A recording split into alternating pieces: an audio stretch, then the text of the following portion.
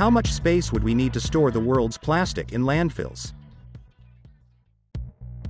From the news desk of Farming Portal and Agri-Newsnet, we recorded this audiocast.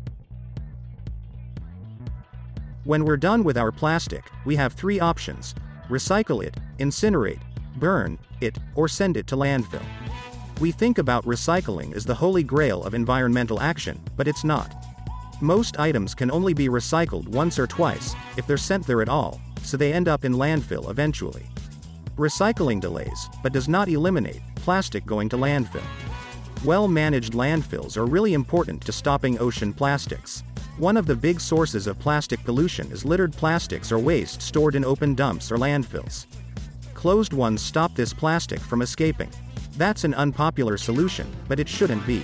Landfill gets a bit of an unfair reputation. One question that comes up is whether we have enough space for all this plastic waste.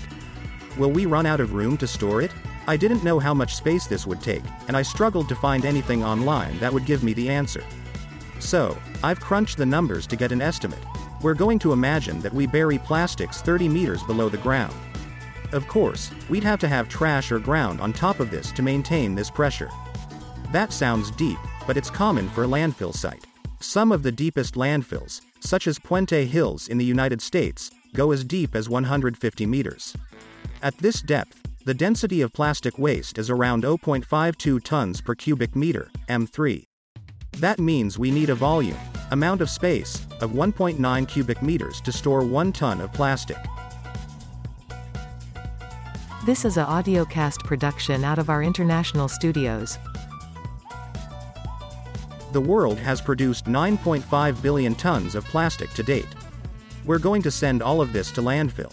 The volume we'd need is 9.5 billion multiplied by 1.9. That's 18.3 billion cubic meters of space. That's the volume that we'd need to store it. How do we get the area that it would cover? Well, this depends on the thickness of our landfill, how tall it is. The taller the landfill, the smaller the area. Imagine we have a shallow one that's just 1 meter thick. The area for this would be 18 billion square meters. That's 18,000 square kilometers. We'd have a landfill that's 1 meter thick and covers an area of 18,000 square kilometers, the area of 1.5 New Yorks. If the landfill was 10 meters thick, it would cover 1,800 square kilometers. That's the size of London. And if it was 25 meters thick, it would be just over 700 square kilometers, the size of Baghdad. That thought experiment imagined that our plastic was buried 30 meters below the surface. If we bury it at the surface, then we'd need more space. Bury it deeper, at 45 meters, and we'd need less. That's because the density of plastic waste increases with pressure. The deeper it goes, the more tightly it's packed together. In the table, I've run through the numbers on how much space would be needed for landfills at different depths and thicknesses. While the numbers can vary by orders of magnitude, there is a consistent message. Storing the world's plastic waste underground would take a city-sized piece of land. Not the size of major countries, the size of major cities. I didn't have a good grasp on the numbers because I started, but I'd have guessed that it was more. There are other concerns about landfills, and these numbers can seem quite different at local or national levels.